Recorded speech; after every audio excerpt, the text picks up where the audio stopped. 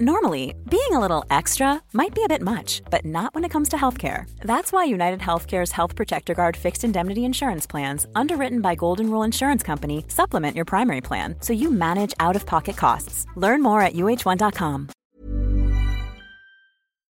I'm Kylie Camps and welcome to the podcast. This space is dedicated entirely to making a difference in the lives of women. I believe we all have a right and a responsibility to truly live our best lives. It all begins with curiosity, changing our thinking, and cultivating more self-love. Through thoughtful conversations and shared experiences, I really hope that you can take something away from this podcast. I'm a business owner, a speaker, a sleep consultant, and mum of twin boys. I've also recently completed some training in the cognitive behavioral therapy space, and I'm super passionate about the ability that we all have to really improve our days. And ultimately, when we take ownership of improving our days, we're really improving our whole life. So let's get stuck into today's episode. Welcome to today's episode. This podcast is a solo episode where I will be sharing with you 7 of my own personal pillars for parenting and guiding 7-year-olds. And I'm not entirely sure if that's what I will label this episode as. I've been sat here for a couple of minutes thinking of ways to describe what it is that I want to talk about, but that's where I'm at. I'm kind of on the same page of 7 pillars for raising 7-year-olds, just because I want to share 7 things that I've really been focusing on in parenting the boys. And it's been no secret, I've shared on Instagram that over the last 2 years, I have felt really lonely in parenting the boys at time, even though they have a dad who loves them very, very much. It does feel lonely when the boys are with me and I'm on my own with them.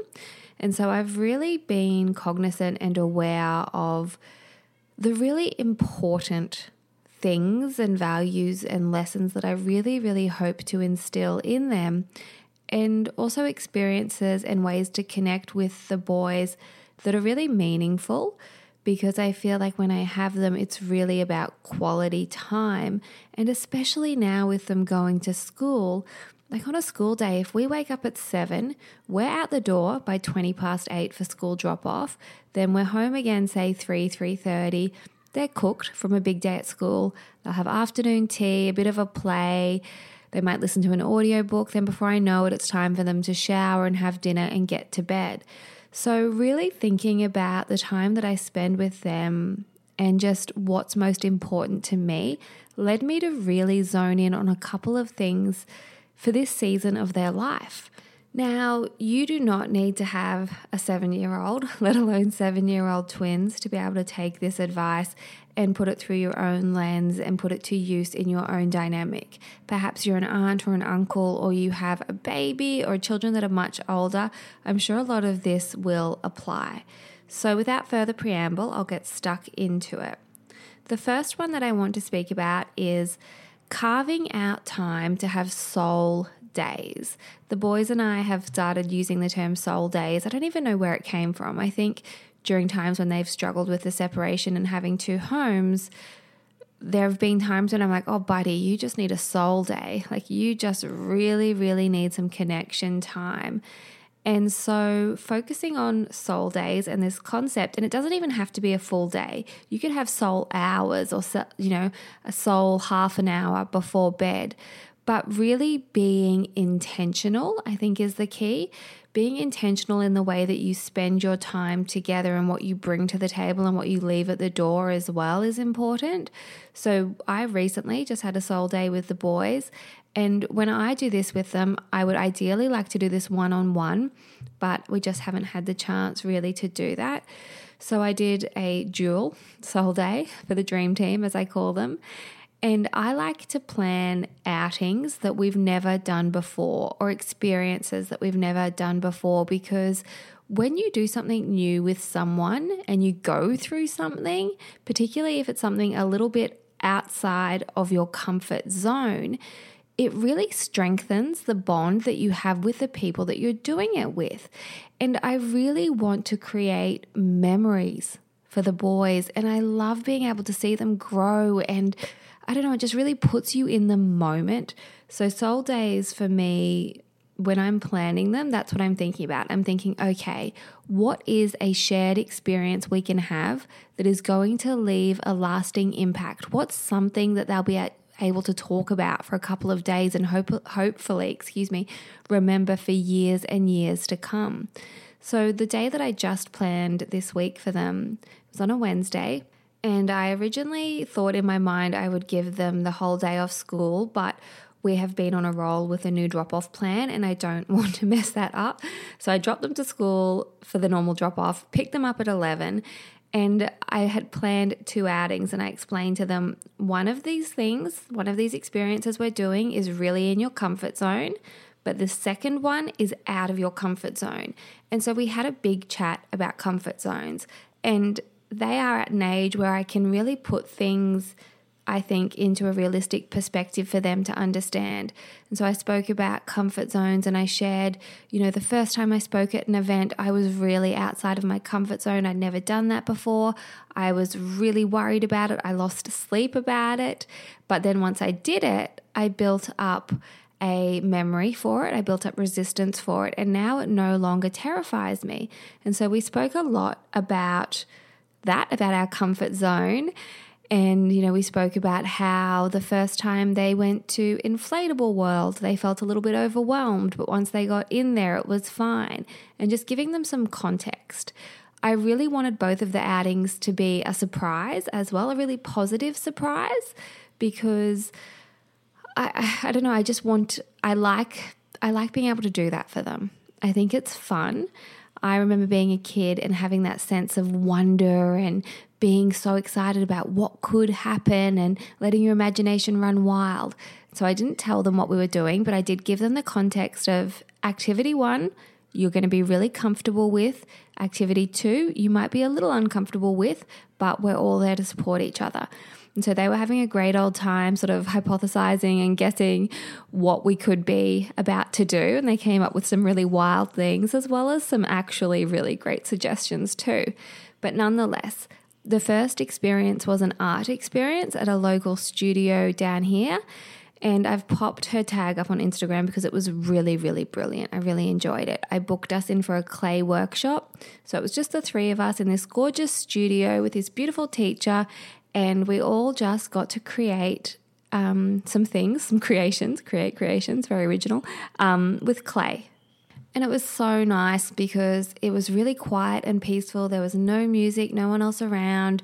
The boys were able to just get lost in what they were making. We were able to talk about it. They painted theirs. They had fun. They were laughing.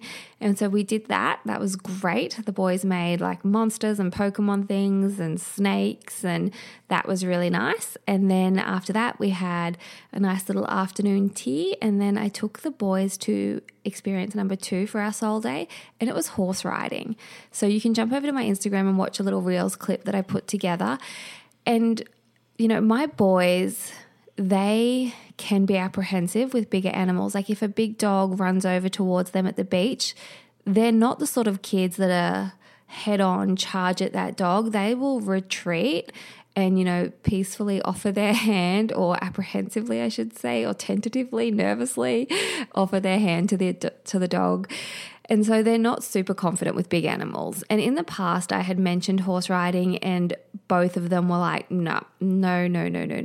So it was a risky move because we could have arrived there and they might have completely just dug their heels in and not been ready for it. But I think in a way, them not knowing worked in my favor in that instance.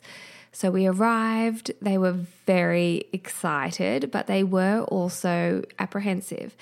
And anyway, I won't go into all of the details because otherwise this podcast will go forever, but it was a real opportunity for them to coach themselves a bit through breaking out of their normal comfort zone. And I could see them doing it, and I could see it tested them. It really did, particularly given that there were 2 horses and one was significantly bigger than the other.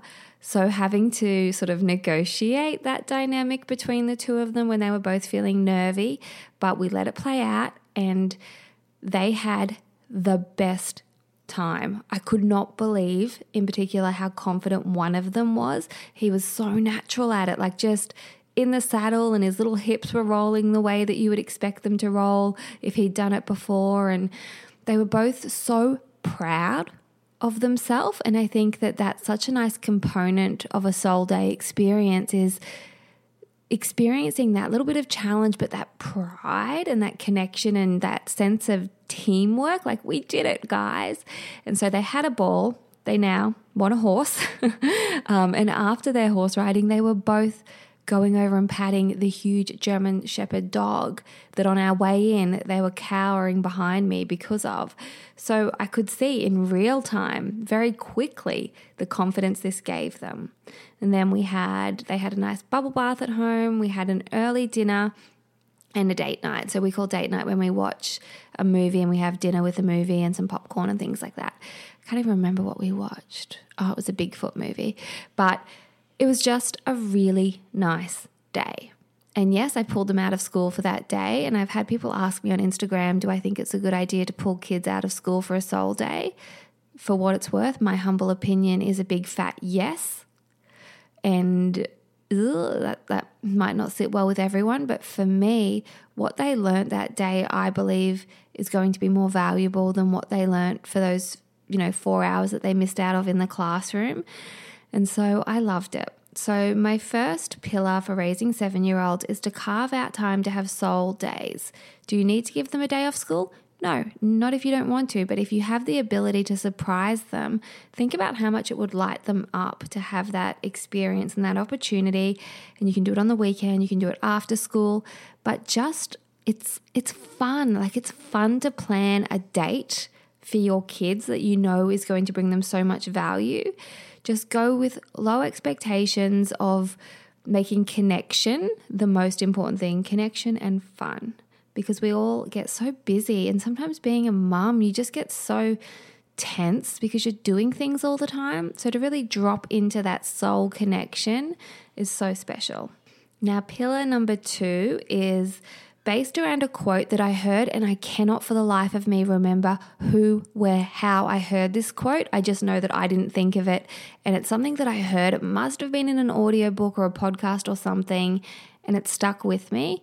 So whilst I don't, and I've Googled it, but I can't find the correct attribution. So whilst I don't have the correct person to say this is, the person that said it, I think that it's just the messaging of the quote is probably more important anyway.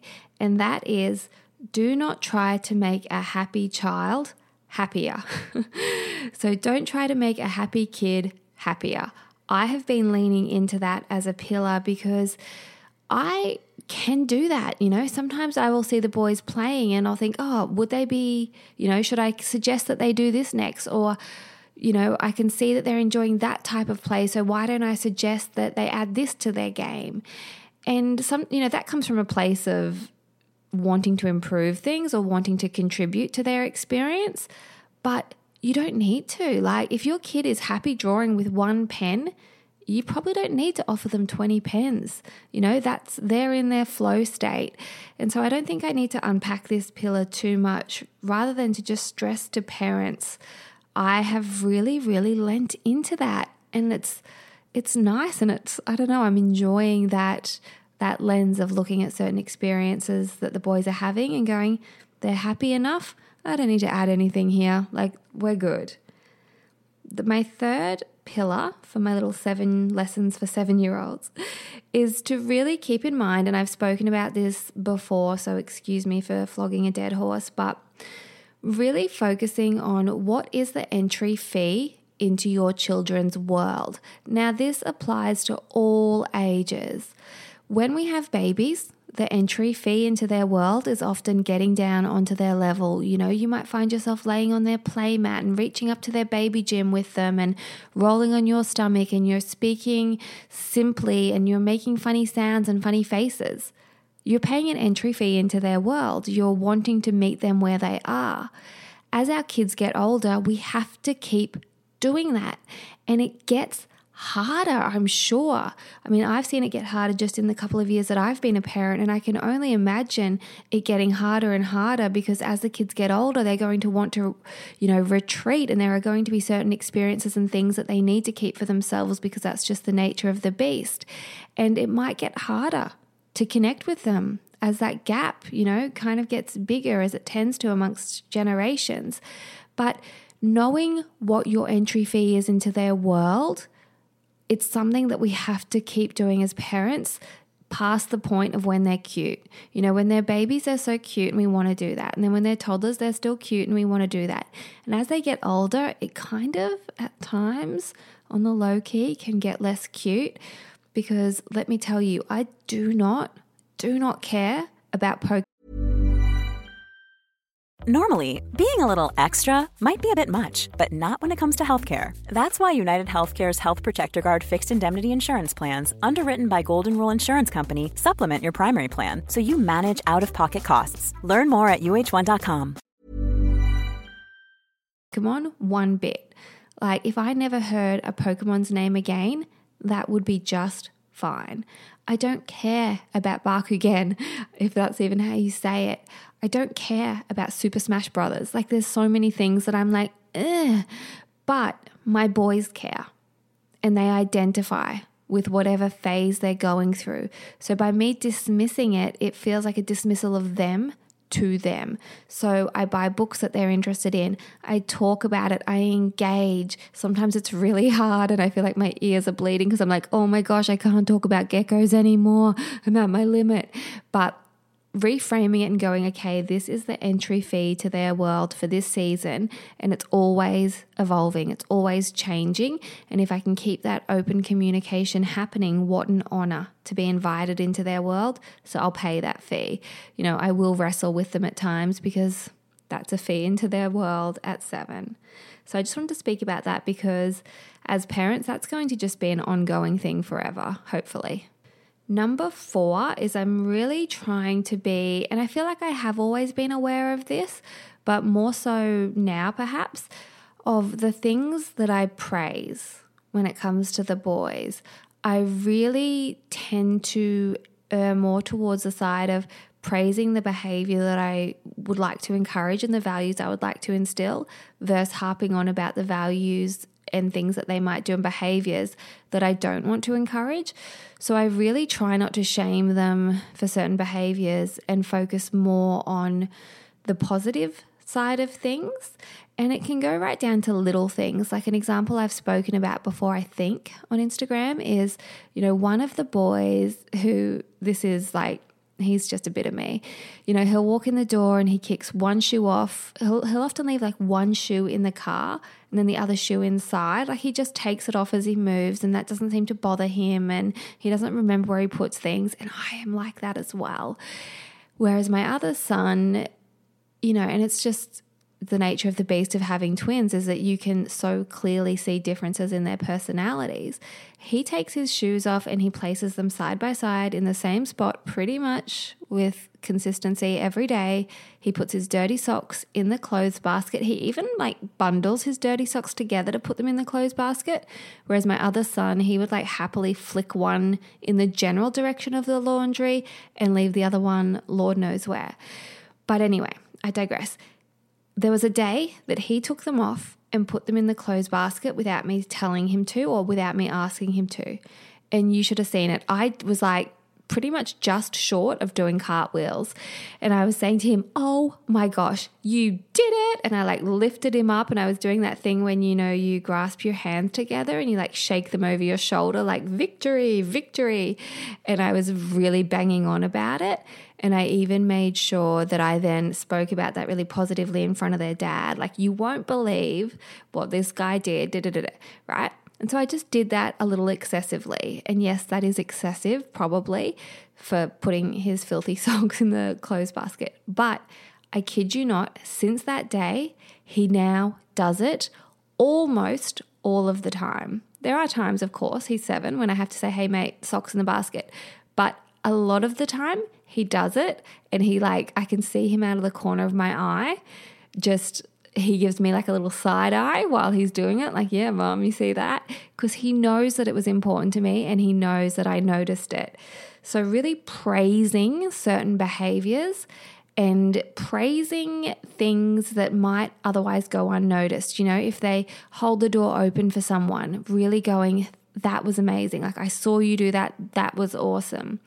Or if one of them compromises, if they're both trying to get across their point on what game they want to play or movie they want to watch, and I can see them having they reach a compromise, I will really, really praise that. Like, I'll stop the TV, stop the show and say, well done, that was brilliant. So really focusing on praising and I guess elevating the behavior that you really hope continues, and also the values as well. Which leads nicely into my next point, number 5, speaking about values, is I am really trying to role model the values that I hope to instill in the boys and the values that I would hope that they reflect upon one day and would think about when it comes to me. I think at the end of my life, there are certain things that I would really love the boys to know about me and go, that's something Mum really valued. So role modeling values, role modeling the importance of traditions, the importance of keeping my word, the importance of being flexible and being fun and being silly and light. Role modeling that. Also role modeling doing the hard things at times, the things that you don't necessarily want to do and would be easy to sort of, I was going to say poo-poo, I don't even know where that came from, but like diminish, but really making sure I follow through because it's something I want to role model. An example of this is showing up to a work event that I don't really want to go to because I'm not feeling great. I might be feeling self-conscious, but I've said I'll go. So role modeling to the boys, I've kept my word, so I'm going to push through, and then talking about what that's like on the other side of it. So that is pillar number 5. Oh, and just before I wrap up number 5, it's so important to remember that when it comes to parenting and teaching our kids stuff, we can tell them all the things until we're blue in the face. We can read them the Rights Act, we can tell them about the rules, but they learn far more from us by how we are and how we do things. So that's why role modeling the values is really, really at the forefront of my mind lately. Number 6, when it comes to the age of 7, I've noticed that conversation opportunities have kind of shifted a little bit. The boys don't want to talk in the car after school, but they will spill their guts at night before they go to sleep. Once the lights are out and we have read and I'm lying close next to them, and often when one will fall asleep and the other's still awake, I will find that is an opportunity that all sorts of fears and concerns and big questions are coming up. So I know that for them right now, for this season, that part of our routine, that rhythm of our evening is a really, really important chance to connect with them. And again, similar to how I said, we have entry fees to their world, noticing when are the natural conversation opportunities at different ages and stages. You might find that your kids are really chatty in the car because maybe not having direct eye contact with you makes it easier for them to bring up certain topics. Maybe it's when you're doing an activity like cooking or a craft activity, but just noticing when are the natural conversation opportunities that go a little bit deeper than the surface level stuff. And if you notice that, then you can be aware to make sure you are always as available as possible. No one's available 24/7, but you can prioritize those times of your day to really dial in and tune in. And in some ways, it kind of takes the pressure off being, the perfect available parent all the time, because you realize, this is the time that they are more naturally inclined to want to share. So just looking for those natural conversation opportunities. And I have found with the boys that when we're in motion, so if we're walking somewhere or on a bike ride and I'm kind of jogging next to one, that could be a chance that they might bring up something that they wouldn't necessarily if they were just sat at the table drawing. And yes, bedtime. Bedtime conversations for my two have been really, really insightful. It's when they'll spill their guts about themselves, but when they'll also offer up observations about one another too, which is interesting. You know, when they might share an exchange that they saw at school or something that's been on their mind, or ask a big question. You know, one of my boys in particular has been asking questions about step parents and what it would mean to have step siblings. And the only time he'll ask that is just before he falls asleep.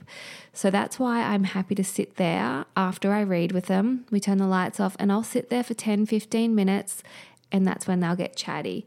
And so I value that for sure. The next and final pillar that I wanted to talk about is play. Kids love to play and they're naturally so good at it. You might actually even be able to hear in the background my neighborhood kids, the kids in the street, are all playing outside now. It's 5:30 p.m. and they're having so much fun. Not my two, they're not with me today, but nonetheless, you might be able to hear kids in the background. Relevant for this pillar, play. Kids naturally are inclined to do so. They will find ways to play in a variety of different modalities. And as parents, I think that we sometimes put pressure on ourselves to play with the kids. And sometimes their version of playing doesn't line up with our version of playing. And so they think that it's play and they think it's fun, but really for us, it feels like an act of service. And I've heard Brené Brown speak about this. And so I want to share one of the things that I heard her speak about. And that is, she was sharing that as a family, they really sat down and got clear on where do they have crossover in their Venn diagram of play. Now, there will be times, and I've spoken about this with the entry fee to the world, where you will do the act of service thing and you will engage in a type of play that is purely just because you still want to be involved and you love your kids and you know that it lights them up. But there are also opportunities for play that feels like play for everyone involved. So noticing when those times are not and when those times are. And so Brené Brown spoke about with her family realizing, where is the cross section of play? What are the things that we all enjoy doing together? And so if you think of a Venn diagram, which is, the circles, then they're overlapping, then there's that sweet spot where the circles overlap in the middle, having a little think about, okay, when do I feel lit up as well? So I can share with you that board games are not my bag. I do not like board games at all. I've never been a board game human. Like as a kid, wasn't my thing. As an adult, I feel like it's awful. Like we have that Mousetrap board game and I could think of nothing worse. Like nothing worse than having to set that stupid thing up and play that game because it's fiddly, it falls over, it combines all of the things I don't like really. But anyway, again, I digress. I do like Monopoly with the boys. It's funny. But board games don't light me up. It feels like an act of service. But playing a game of Uno with them does light me up. Like that is fun. I enjoy that with them. It's comical. It's light. It's quick. It's low setup. It's easy to understand. I also absolutely love jumping under the waves with them at the beach. That feels like play. Going to the waterfalls is play. Going to the water slides is play, that our Venn diagrams all cross over and we all enjoy it. Then there are other types of play, like having a Pokemon battle that is an act of service. I'm not doing that. I don't feel, what I get out of that is not a sense of play, fun, and being lit up. So that's why my last pillar is about play, and as a family unit, really looking at when do you overlap? What areas? What are the things that as a family you all enjoy? And can you schedule more of that? Can you fit more of those times in? Is it that you all really love eating at a new restaurant? So, could you make that a monthly or weekly experience? And again, these are things that are going to change as your kids get older. I really, really hope that when the boys get older, that if they enjoy, going to the gym and running and exercising, that then our Venn diagrams will cross over at that point too, and we can all work out together. It might be wishful thinking. But I don't know, I even think now as someone who's nearly 34, like if my dad said to me, hey, let's go do a hike together, I would love that. Like I would love that crossover. So yeah, just getting clear, where does that crossover exist for your family? I hope that these 7 pillars of raising or guiding or parenting 7-year-olds has been helpful for you. And I'm sure that you can see this is not just applicable to the 7-year age bracket. This can be for babies, toddlers, primary school, and even teenagers as well. And maybe not even, if you don't have kids, maybe you have nieces and nephews or cousins or, kids in the street or whatever, just friends that have kids as well. Hopefully there's been something in this episode that you can take and it will make a difference, a positive difference in your life. As always, it would mean the absolute world to me if you take a screenshot of this podcast, pop it up on your Instagram stories. Please tag me at Kylie Camps and I can reshare it on my story as well. The podcast is completely independent and I really do truly appreciate your support in choosing to listen to this podcast. And yeah, I'm really grateful for it. So I hope that you have an amazing day. Pop it up on your stories. Tag me at Kylie Camps. If you listen to the episode and you've not yet subscribed, please make sure you hit the subscribe button as well. I'll talk to you soon.